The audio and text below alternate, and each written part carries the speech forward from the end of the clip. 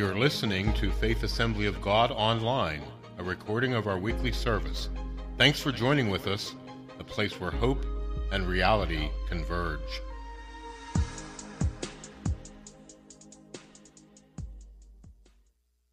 Welcome to our Breaking the Mold series as we, just 2 weeks away, this week and next week, we'll wrap up our series entitled Breaking the Mold. We have the choice to remain as we've been or to become as He is. To remain as we've been or to become as He is. Recently, the new iPhone came out, and there were people who had made plans. They put it on their calendar. The date was coming out. They called off work. Some people were so intent about it that they called off work just so they could camp outside certain stores and places to get this iPhone. You may have seen it on the news and just the excitement, the hoopla of this new phone that's coming out, and people line up, everybody waiting to get this new phone that's about to arrive. And there are folks that going to great lengths, camping out, some of them, just to be able to get this phone. It was a couple weeks after that, Jody and I had gone into the store because her phone had been acting up, and there were some things with the battery, and so she took it in to have it looked at, and the guy convinced her, said that she was out of contract, and convinced her to get an upgrade. It didn't take a lot of convincing, but convinced her that she could get an upgrade. And he said, "What kind of phone would you like?" And she said, "Well, I know the new iPhones just came out, so they're probably not available." He said, "Well, actually, no, we could order one and you could have it by next week." I looked at the guy and said, "So then tell me, why does everybody, or why is there a big deal that some people camp out and they go to all those, the great length?" He said, "They just want to be the first ones to get it."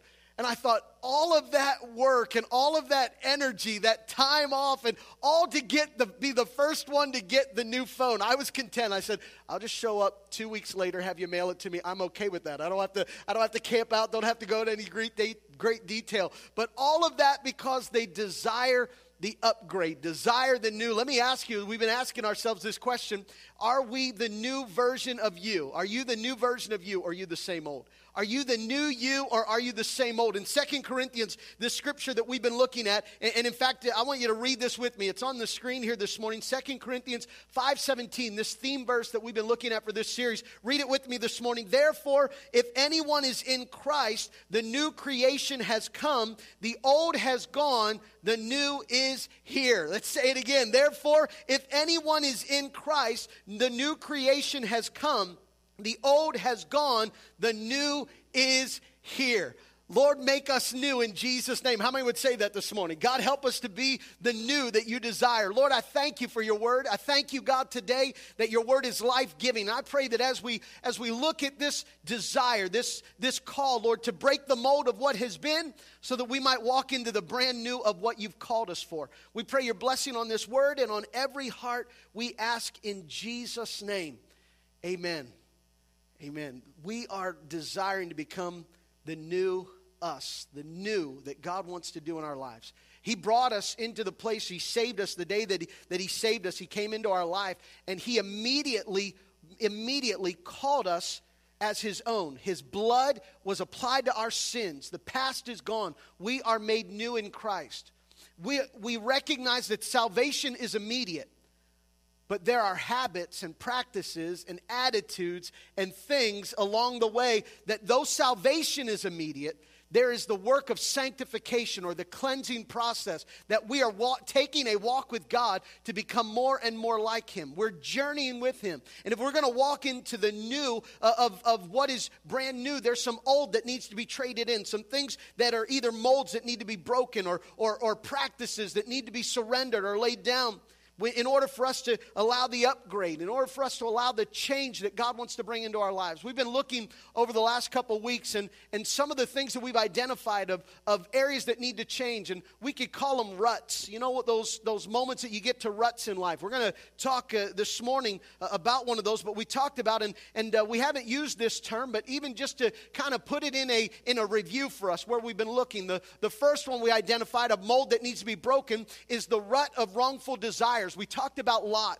and we recognized that Lot's main issue was that he he set up his tent just outside of Sodom, and he pitched his tent towards Sodom. Not only did he set up outside of Sodom, but he set his tents towards Sodom, which means every day he woke up, he looked towards the evil and the wickedness that was in Sodom. It's what he saw every morning. We challenged ourselves to set a new practice, that we set a goal that every morning, to at least 5 minutes when our feet hit the ground, to set our mind, to consciously set our mind on God, that we're not looking towards the things of the world, but that we set our mind on God, the rut of wrongful desires. We talked as well about, we could call the rut of self-righteousness. Jesus tells us that unless our righteousness is better than the righteousness of the Pharisees, that we'll not enter the kingdom of heaven. That seems impossible.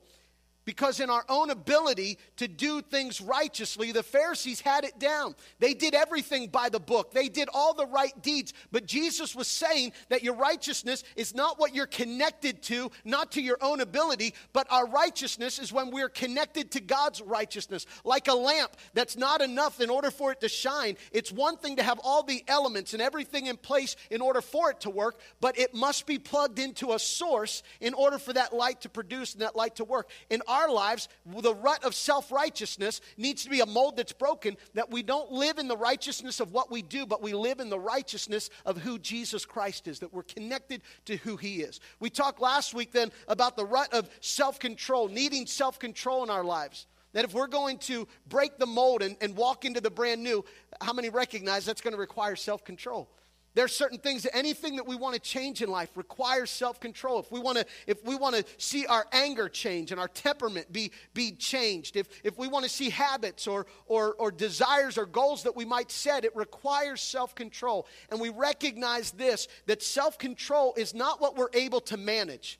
But self-control is the work of the Holy Spirit, the miracle. It's not our ability to manage, it's the Spirit's ability to do the miracle. We all need self-control, but self-control is not mind over matter. It's not power of the mind. It's not willpower. Self-control is a fruit of the Holy Spirit. And the fruit of the Holy Spirit, that when we control or when we give over our lives to him, when we say to him, God, take control of my life, his Spirit does the work. Instead of us sweeping, we talked about the house being swept clean, and instead of us cleaning the house and moving the dirt from place to place, we're saying, God, we put down the broom and we want you to breathe new life into our dirt. We want you to set the order. We want you to take control of our lives, because we can all do well at trying to manage our mess. We can all do well at trying to manage. And there's an area, I realize that there's a part of willpower and things that people can practice, but that can only carry so far, and it will not be enough to carry you far enough to heaven. How many know that?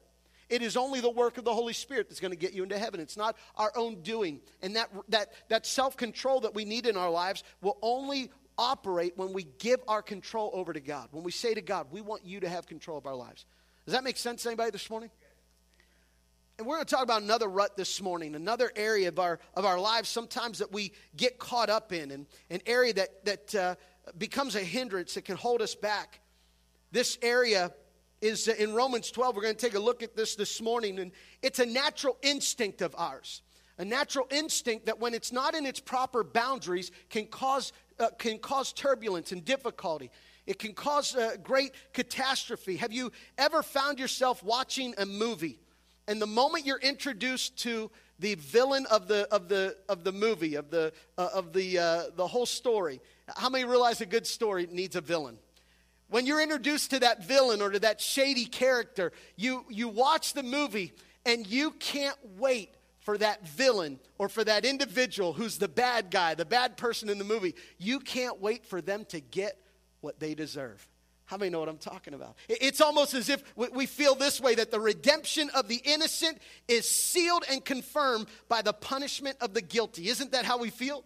That the redemption of the innocent is sealed and confirmed by the punishment of the guilty. We call it this. We say people getting what they deserve, or someone paying for it, or getting what's coming to them, or evening the score.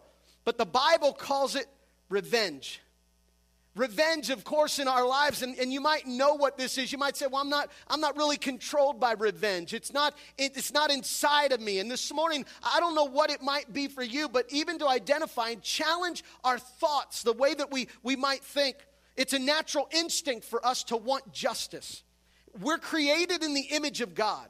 And because we're created in the image of God, we are created by a God who is just. He is just and he is fair. And because we're created in his image, we want justice. The only problem is that we sometimes cross a line and it's no longer justice, but it becomes revenge. And so what is the difference between justice and revenge? What is it to have the rightful desire that God has put in us as we're created with? We want justice. Justice is of the Lord. It's what we should desire. It's a rightful desire. But when we operate or cross the line, we no longer operate in desiring justice. It becomes revenge, and revenge is a whole different thing. Revenge becomes something that hinders. In fact, we could call it this way. It's the rut of revenge. And if you've heard before, there was a gentleman who said one time, he said, if a man wants revenge, he should dig 2 graves. If a man wants revenge, he should dig 2 graves, because what revenge means is that we're desiring not only for us to have pain, but we want to inflict pain. We want there to be a repayment or something that would seem even and equal. That we desire sometimes in those things, that we would want revenge, or we would want someone to pay for what they've done.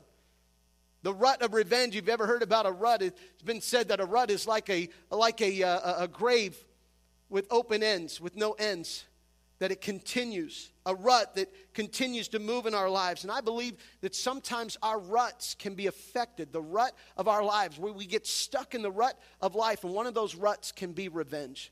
That we are desiring and looking through the perspective of, I will respond when this is done right. That we're hindered in moving forward and moving ahead because we're waiting for other things to be made right. And we stay where we are.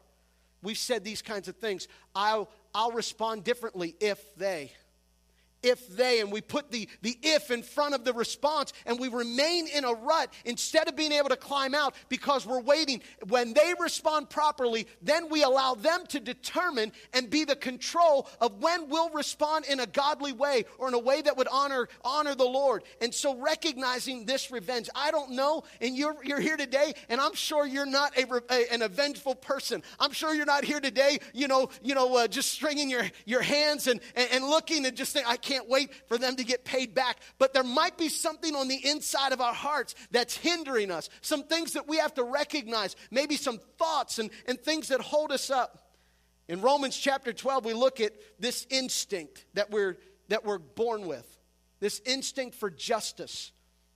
And in Romans chapter 12, do you have your Bibles, starting with verse 1. And we're not going to read the entire chapter, but I want to look at verse 1 and 2 this morning. In verse 1 and 2, the Bible says this, as we look at this scripture.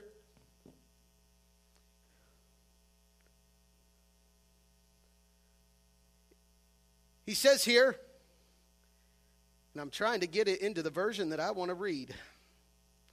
If anybody knows how to make our internet operate properly, that would be helpful. We'll try this one. Here we go. I urge you, therefore, brothers, by the mercy of God, that you present your bodies as a living sacrifice, holy and acceptable unto God, which is your reasonable act of worship or of service. He says this, and do not be conformed to the pattern of this world, but be transformed by the renewing of your mind, that you may know and prove what is good, pleasing, and perfect, the perfect will of God. Now, as you look at that this morning, he's recognizing and he's telling us this. He says that we're not to copy the behavior and the customs of this world, but let God transform you into a new person by changing the way you think. I don't know if you've recognized this, but sometimes changing the way we think can be a hard thing to do. It's not God's will for our lives is not just good. It's not just pleasing, but it is what? Perfect. I mean, when you think of something as being perfect, I'm sure husbands, you think of your wives. When you think of perfection, when you think of perfect, when you think of being made in beauty and in the glory of the Lord, that this perfect, I used to think that Hershey chocolate was the best chocolate. I grew up not more than 35, 40 minutes away from Hershey, Pennsylvania. Hershey chocolate was the best chocolate until someone gave me Gertrude Hawkes. Have you ever heard of that? Someone gave me this chocolate, And how many know it had the ability to change the way I thought? It changed my mind. There's some of us that we look and we perceive God's will, but are we really knowing God's perfect will? And the only way we can know God's perfect will is when we're willing to say, God, I'm going to surrender what I think because I want to be changed by what you think. I don't want to live according to justified by what I think. Justice is not according to what I think, but according to what the Word of God says and what He says. Can I tell you that thoughts are hard to change because thoughts are personal? The way I think and the way I equals the way I feel, and that becomes a personal thing. It becomes so personal that it's not quickly changed because there's some thoughts and feelings that I've grown up with that have been handed down. It's the way my dad thought. It's the way he looked at life. And I look through the lens of how he saw things and maybe the culture of what I grew up in and the things that surrounded me. And it becomes so personal. It becomes, well, this is how we did it. This is the way we lived. And a lot of change is hard to make because even when we know that something needs to change, it's hard to break that because we are so tied and connected to the way we think. We're so connected to what we think that we don't mind telling people what we think sometimes. We like telling and saying, and we're so connected. This is my feeling. This is what I believe. And it becomes so personal in our lives that it's hard sometimes to allow God to bring the change because we are so attached to this is what I feel.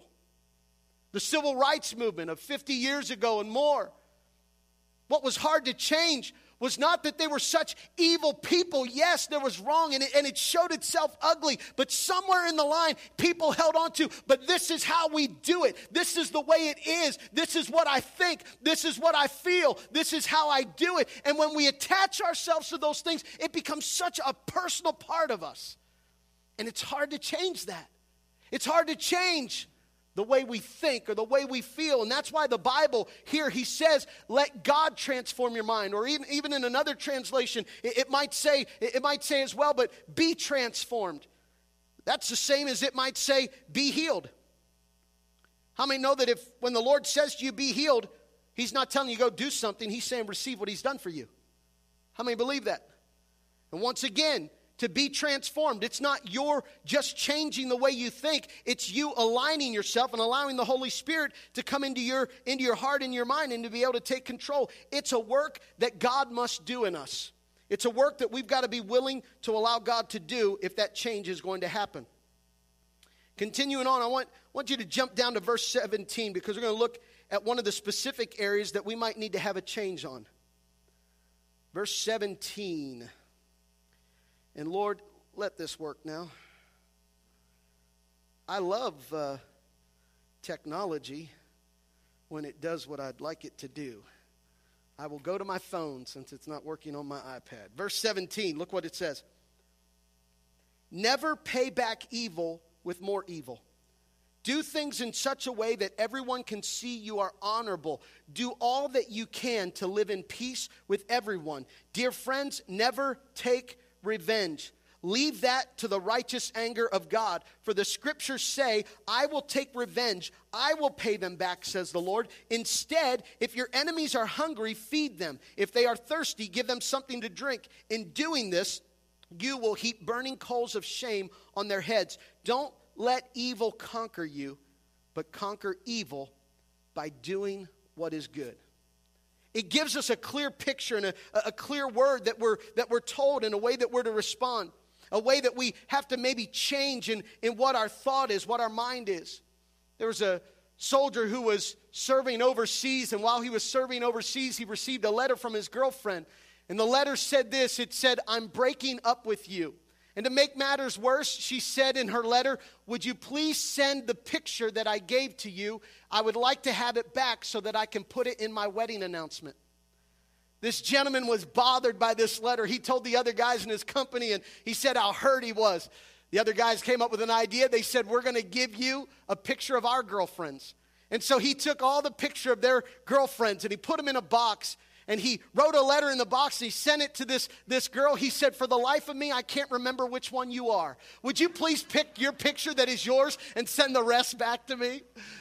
It was his way of saying, I'm going to get even. It was that desire of wanting things to be balanced out. We want that in life. Don't we want that in our lives? We want the evil to be balanced out by good. When you hear a bad story, you want to hear a good story in response. We want the laws of justice and everything to balance in the right way. And as we said already, it's because we're created in the image of God. We want that. We desire that. But when it becomes revenge, it becomes something that is no longer the heart of God, but becomes our own desire. It becomes what we want. Romans 12:17 makes it clear. He says, never pay evil with more evil. Do things in such a way that everyone can see that you are honorable, or to show honor. That word honor means to be of value. That when you honor someone, you value them above other things. When you show honor, you give honor to people, you're giving them greater value. You're giving them greater recognition. And he says that we're to show that we are of a different value system. We should not pay back evil. Don't pay. And he's using this monetary term as accounting. And he's saying don't pay in a regard. Don't use the currency of the world and the way of the world to pay back. In fact, he already said in the early part that we read, don't copy the patterns and the way of this world. The way of this world is to get even. The currency that they use is if you pay with evil, I'm going to give you evil in return. He says, but honor. Have a different value system. Have a different value that you operate in. Justice is greater than revenge for this reason. We serve a God who cares more about restoration than retribution. That is why justice is greater than revenge, because God is a God of restoration. He is a God of restoration, not retribution. He is a God who doesn't punish, who doesn't punish so that we might pay for our sins. He's a God that even in disciplining us, it's not that we can pay for what we've done. It's so that we might be corrected and made ready to move forward. It's not connected to our past. It's connected to the future. It's not connected to what we've done. It's connected to what he wants us to do. And in our lives, recognizing that when we get caught up in somebody paying for what they've done, when we live in the past, we live in the rut of yesterday because we're stuck in what happened to us. And when we attach everything to they need to pay for what they've done, we live in revenge. But when we recognize and say, no, things need to be changed so that we can move forward differently, that is justice. Even the justice system of America was not only introduced or presented or put in order that it might punish people for what they did, but it was written so it might also rehabilitate people to return to society to be proper. It's not just a punishment for the past. It's not just a punishment because of what you've done, but it's a correction to move forward. Sometimes we justify the attitude of revenge, and even as people who read the scriptures, we can look at Exodus 21, verse 23, and we could say things like this, because the Bible says, but if there is other hurt also, then it is life for life, eye for eye, tooth for tooth, hand for hand, foot for foot, burn for burn, cut for cut, sore for sore. We look at this scripture, and I grew up looking at this scripture, having this with this perspective that was, I used or looked at this scripture, and in this scripture it justified or gave permission for us to respond and for us to say, well, that's what they deserve. You know what I had to recognize is I got to be careful when I live in the world of what I think other people deserve. Because when I live according to what I think other people deserve, then I only, in doing that, mean that I have to then put that same standard on myself, which means then I must live only according to what I deserve. And how many know God's grace and his mercy is all about what I don't deserve? That I live under a different standard, a different way. Even this scripture, looking at this doesn't say, oh, well, if someone commits a crime, then they shouldn't be punished. That's not what it's saying. They didn't write this as permission, as this is how you can pay somebody back. In fact, we know it wasn't about revenge, because the Bible tells us in Leviticus, even before this, in Leviticus 19, it says this: do not hurt someone who has hurt you.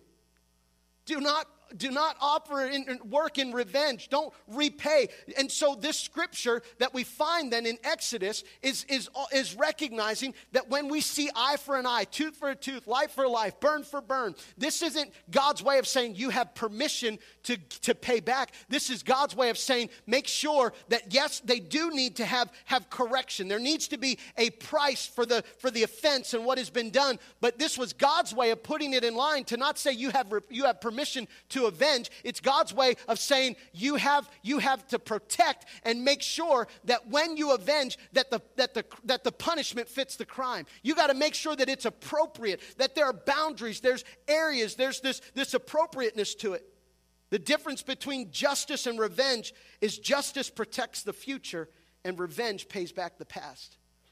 Justice protects the future.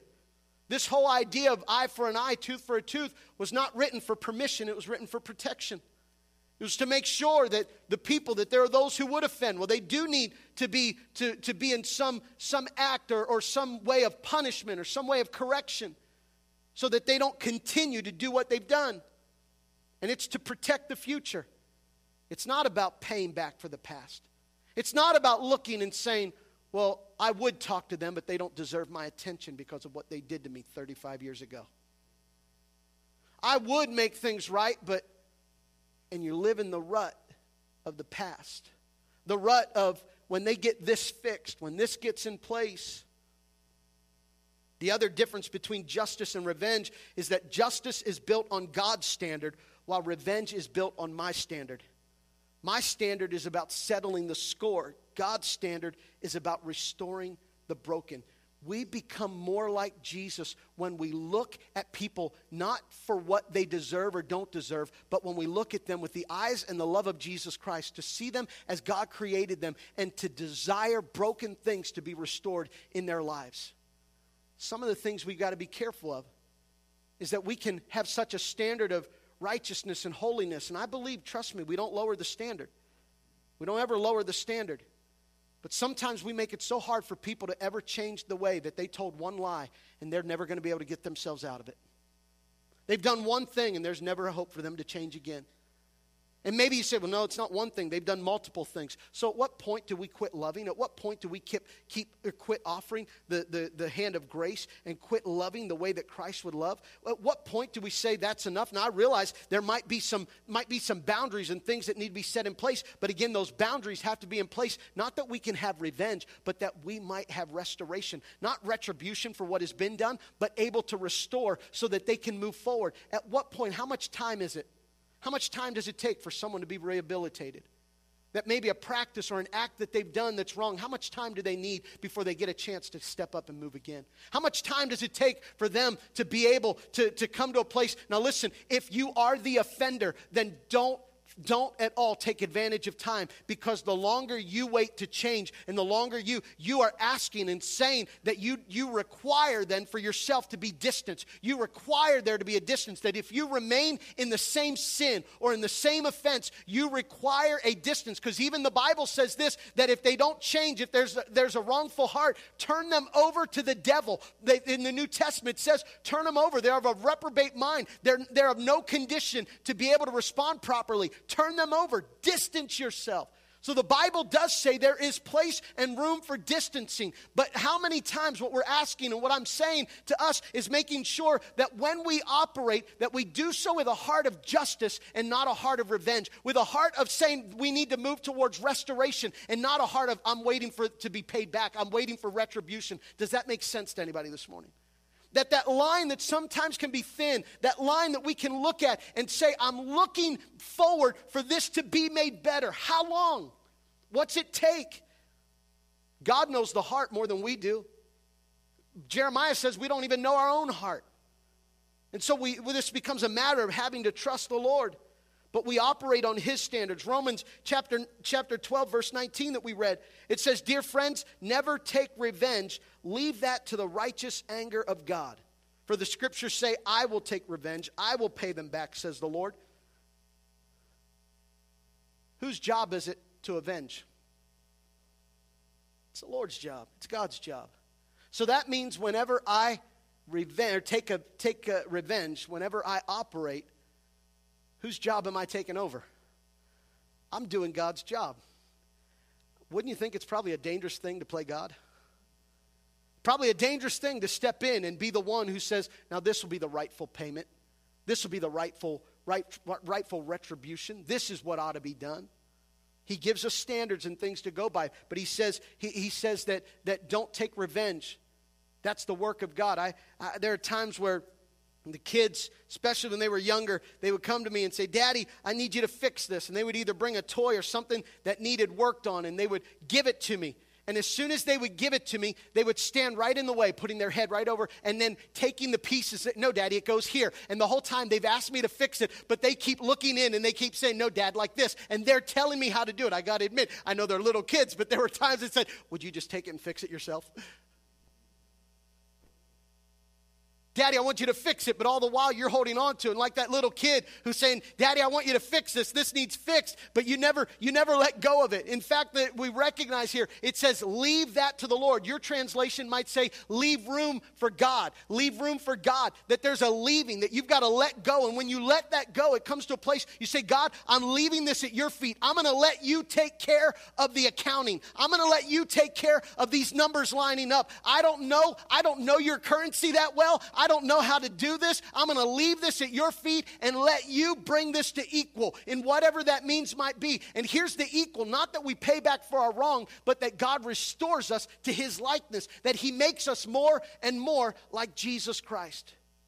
You know, Jesus said 2 men on the hillside. One was a Pharisee who pounded his chest and said, thank God I'm not like that guy, like the tax collector.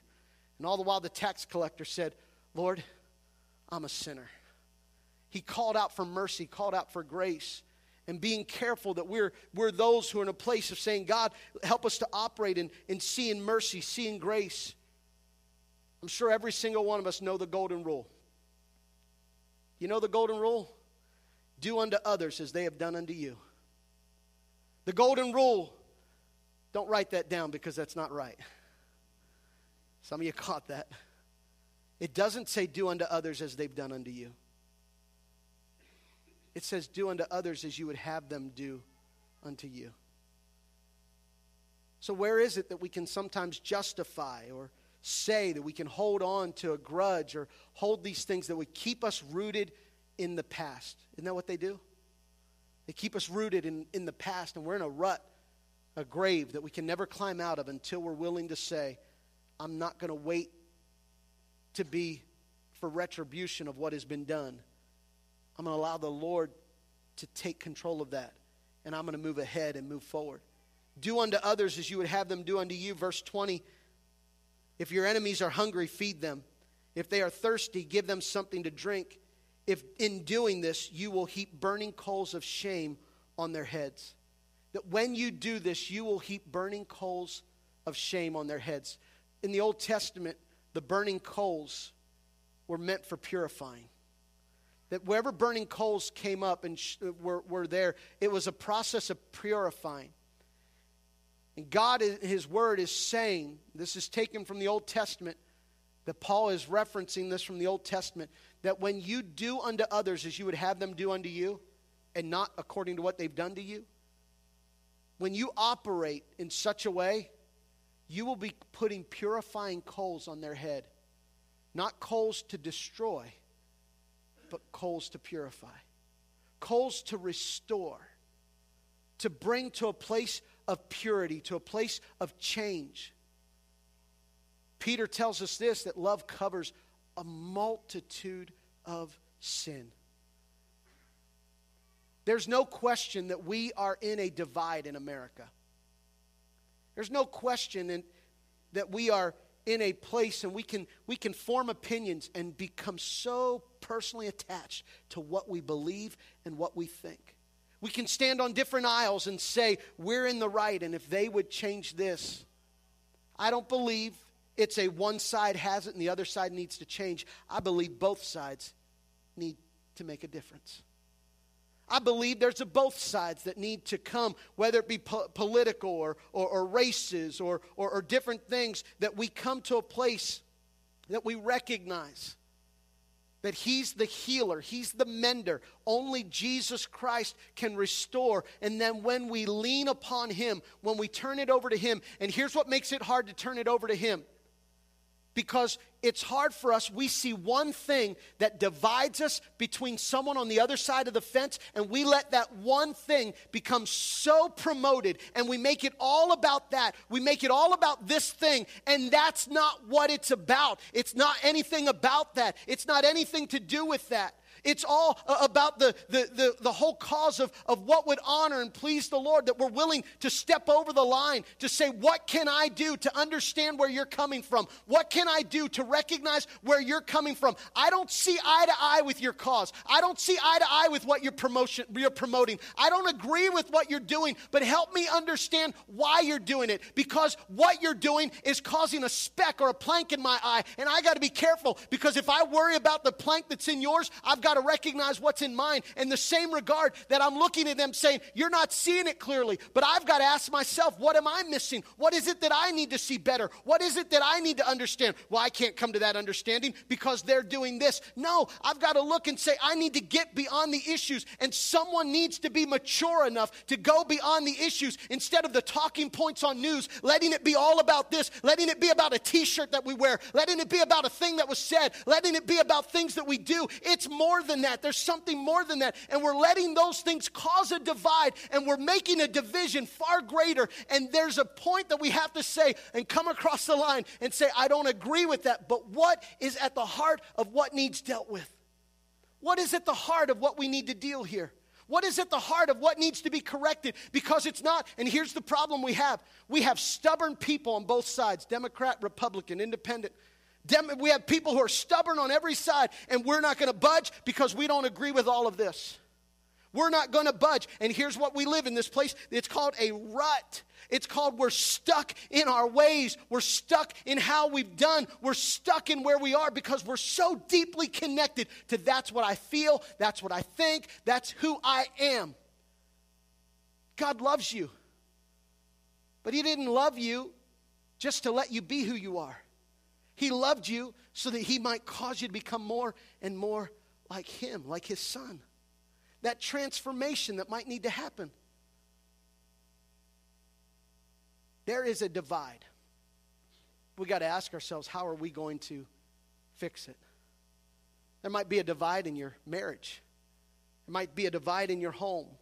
There's a divide in our nation. There's a divide where we are. I believe that things have gotten a little worse lately. There were things that were not an issue, but somehow it gets put into the light and it becomes a bigger issue. And we make it more about what we feel and what we think. Instead of saying, God, help us to not look for someone to pay for what they've done in the past. Help us to move forward in restoration. There were two brothers in the Bible. They were twins, Jacob and Esau. I don't know if you ever heard of Jacob and Esau, but they were pretty popular. They had a lot to do with the early patriarchs, the sons of Isaac, who was the promised son of Abraham. So Abraham had Isaac. Isaac had two sons, Jacob and Esau. They were twins that from the time they were born, there was conflict. While they were in their mother's womb, the Bible says that they wrestled, that there was a just motion and chaos inside the mother's womb. Rebecca goes to the Lord and said, what is up with these kids? And the Lord says, two nations are inside of you. The younger will be served by the older. That just turned everything around. Because the older always serves the younger. But God knew Jacob was more up to the task than Esau. We don't have time to get into all that. But two sons, Jacob and Esau. They grow up. Jacob's a mama's boy, hanging out in the house and making meals and staying close by. Esau was a hunter, a man of the fields, and he would go out and he would hunt. He would come in, and one day he came in, and he must not have been that good of a hunter because he came in hungry. If he was a good hunter, he could have killed something maybe. I don't know, but he came in hungry, and he says, I need something to eat. He says to his brother, give me some of that stew. And his brother, who was a deceiver, but he didn't deceive him here. He knew what was going on. His brother said, this is my chance. If you want some of this stew, sell me your birthright. Sell me your inheritance. I'll give you this stew if you give me your inheritance. Esau, despising his inheritance, says, I don't need that. I'm going to die. I think he exaggerated a little bit. How many know we're good at that sometimes? We're good at the exaggeration. He says, I'm going to die if you don't give me some food. And Jacob, of course, takes his inheritance, his birthright. A couple years later, it's time for Isaac to bless his sons. Isaac says to Esau, go kill some game, because Esau loved the food Isaac loved the food that Esau would make. He said, go get some game, bring it in. I'll eat it, and then I'll bless you. I'll give you the inheritance. Rebekah overheard it and said, hey, Jacob, I want you to go get an animal out of the barn. You bring it in, I'll make the food, and you dress up like your brother, and you get the blessing. How many know this was deception? It's wrong. He does it. He gets the blessing. Esau comes back in, and Esau says, Father, here I am, bless me. Isaac says, who are you? I already blessed Esau. Esau says, no, you didn't. I'm Esau. That was my brother Jacob. Isaac said, I'm sorry, son. What's done is done. I can't take it back. There's nothing I can do. This is unfair. This isn't right. The Bible says that Esau consoled himself with the thought of killing Jacob. His whole desire was, I'm going to get him back. I'm going to kill him. I'm going to kill him. Jacob runs for his life and goes to Haran, to his uncle's house. He's running for his life, and Esau knows that he left. And Esau's still in his mind, I'm going to get him. Almost 20 years later, after Jacob has 2 wives, has been deceived now by Laban. How many know what goes around comes around? Hey, Jacob the deceiver ended up spending 14 years with a deceiver, Laban, who took advantage of him. You reap what you sow. Jacob hears from the Lord, and the Lord says, go back to your place of birth. And so Jacob gets up to leave. But Jacob knows along the way, it's a very good chance that he's going to run into Esau. I know it's almost 20 years, but I don't know how long he's holding on to this grudge. And he comes to a place, and he sends his family on ahead. He says, you go ahead. And the Bible says the night before he met Esau, he spent the night in a place by himself. And if you know what happened there, he prayed to God. He said, God, save me from my brother. He wants to kill me. That's what his concern was. His concern was, God, save me from my brother. He wants to kill me. The Bible says that the Lord came and that Jacob wrestled with God. There was a wrestling match that went on, and the Lord said, let go of me. The sun is coming up. And Jacob, if you remember the words, Jacob said, I'm not letting you go until you bless me. And with that, the Bible says that God blessed him. But in that wrestling, his hip was injured, and he had to walk with a limp. He walked with a limp the rest of his life. Now here's Jacob showing up with Esau. Esau wanted to kill him. Jacob shows up to Esau. They meet each other along the way. And Jacob shows up with his family and with animals. He's got a staff in his hand, likely.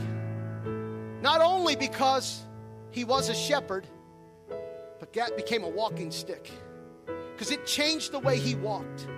It changed the way he walked. It changed what there was. There became something that reminded him. There was something that reminded him that when there would be pain, when someone might cause pain, he might say, oh, but this hip was affected by someone greater. This hip was affected by someone greater, and I walk different, not because of what man can do to me, but I walk different because there's a God who I put my trust in, and I would rather walk with a limp that comes from God than to get revenge and to walk dead and walk as a dead man, not honoring, not accomplishing anything. I'd rather limp into my future than die in my past. I'd rather limp into my future. You might say, someone hurt me. I've been hindered. I've been hurt along the way. I'd rather limp and keep on moving forward than let myself die in the past of what has happened. Esau shows up. He's got 400 men. How many know that makes an army? Esau shows up with an army because I believe Esau still wanted to kill him. But I believe that night that Jacob wrestled with God, God did something to Esau's heart. Some of you might have to wrestle because you're holding on to grudge and there's something in you that you got to wrestle and fight through that, because you can't, it's hard for you to forgive. It's hard for you to get over that. It's hard for you to move beyond. You're stuck in the rut. You're stuck in that place, and you're holding on to those things that someone may have done. And I'd even look at you and say, yeah, it wasn't right. It's not fair. I agree with you. That shouldn't have happened in your life. That shouldn't have taken place. That shouldn't have been done to you. But how long are you going to carry that? And if you carry that, then you're going to come to a place that I would much rather, and I hope this makes sense to you, I would much rather limp into my future than to die into my past and die and holding on to the things that I can't, that I want revenge for, that I want paid back for. I'd rather walk leaning on God. I'd rather walk leaning on His provision, leaning on His goodness, leaning on the fact that He'll take care of me, than to hold on, because you could also use that staff as something different. You could also turn that staff around and make it, well, you're going to pay for this. You're going to owe me for this. You lied to me, and you're never going to get back in the goods with me. You treated me this way, I'm never coming back. You know what you've done? You said, God, I'm not willing to limp, because there's not one of you that's able to run strong enough. We all limp. Hear me today. We all limp. There's not one of you that have all your bones and tendons and your whole spiritual body in order. Every single one of us limp. And you know what we limp? We limp holding on to the truth of God, saying, God, it's only by your grace. God, it's only by your goodness. But some of us, instead of limping into the future, we're choosing to die in our past. I know this is a strong message. I don't want to have fear. So I want you to know what's in my heart here this morning, where you are personally. I'm tired of hearing about Ferguson. I'm tired of hearing about what's been going on, because all we've got is one side doing something wrong and the other side, let's do it this way. And we got payback going on payback. I wonder where's the church going to rise up and say, it's not about that. It's not about any of that. It's about the healer. We don't lift up one side over the other. We don't say cop lives matter, black lives matter, these lives matter. No, every life matters. We don't lift up sides. We lift up the healer. The healer is Jesus Christ. He's able to bridge the divide. I don't care what the skin color is. I don't care what your background is. I don't care what your dad did to my dad. I don't care what the past has been. We serve a God who's able to heal. And I'm making a strong statement, because this is a day that we say to God, help us not live in the rut of our past. Help us to live in the limping of our future. That we say, God, yes, this happened. We need a cane, but I'll hold on to you and I'll trust you, because I'd rather limp to my future than die in my past. So I say we be the church. And guess where the church starts? Husband, love your wives the way Christ loved the church. Husbands, climb out of the rut of what you say, she needs to do this, they need to do that. Begin to love, begin to display the body of Christ right here. The Bible says the world will know you are my disciples. How? By the way you love one another. By the way you love one another. And when you get to the end, you're going to find out that whatever parties are conflicting, not one side is all right and not one side is all wrong. I say this to couples many times. The conflict you might have is not one-sided, but it might be lopsided. It's not one-sided, but it might be lopsided. There's never one person that comes in, has it all together, and the other person has it all messed up. No, you're both lopsided. You might be carrying more of the weight than the other, I don't know. But no one's walking perfect here. We're all limping. So I say we hold on to the cane, the truth, the staff of God's word. And we say, God, we lay down revenge so that you might take up. Esau came with armies. That's a defender. Jacob came with his staff. That's a shepherd. You know the heart of a shepherd? To nurture. The heart of the shepherd is to nurture. What's the heart of the soldier? To defend. Here's what I say. Let's be the people who nurture and let him be our defender. Let's be the people who lift up the staff to nurture and let him be our defender. Let's be the ones who speak life and let him be the one who takes care of justice. Does that make sense to anybody today? If racism is in your heart because it's been in your heart since your grandfather, your great-grandfather, and you know what makes it harder? You say, well, then because we got lines, other people, they're justifying this, they're justifying that. we're not justifying anything. We're saying, God, cleanse our heart and help us to be in the right place. Instead of looking across the line and looking for everything wrong of why they're the way they are, and them looking back and say, that's why they're the way they are, how about we lay down the defenses and walk across the line and say, I'm limping. I don't have this all figured out. But I know the one who's able to restore. And this morning you might need to let go of some things you're holding on to.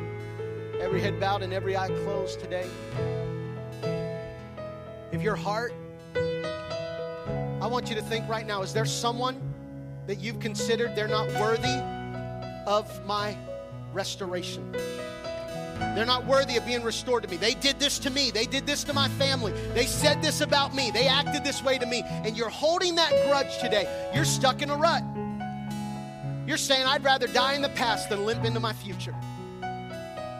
If you're here today and you say, Jason, there's some revenge. There's vengeance in my heart and hurt. And it's unjustified hurt. It's not fair. But there's hurt in my heart today that I need to let go of. And I need to say to God, get me out of this rut. I want to walk into wholeness. If that's you today, would you just raise your hand? Raise your hand today. In Jesus' name. In Jesus' name. The Holy Spirit is here today to give comfort and peace. You need to hear this as you leave today. Don't die in your past when God can give you the ability to limp into your future. You might as well limp into your future. We sang this song last week as we close. Would you stand with me and sing it again this morning? Because what this comes to is we're saying, God, I want to give you control. I'm going to turn control over to you. I'm going to turn control over to you. Allow him to bring that healing. Come on, let's just sing this chorus together and just make this our declaration just before we leave this morning. Just ask him today, Holy Spirit, reign in our heart. Thanks for listening. Tune in again next week.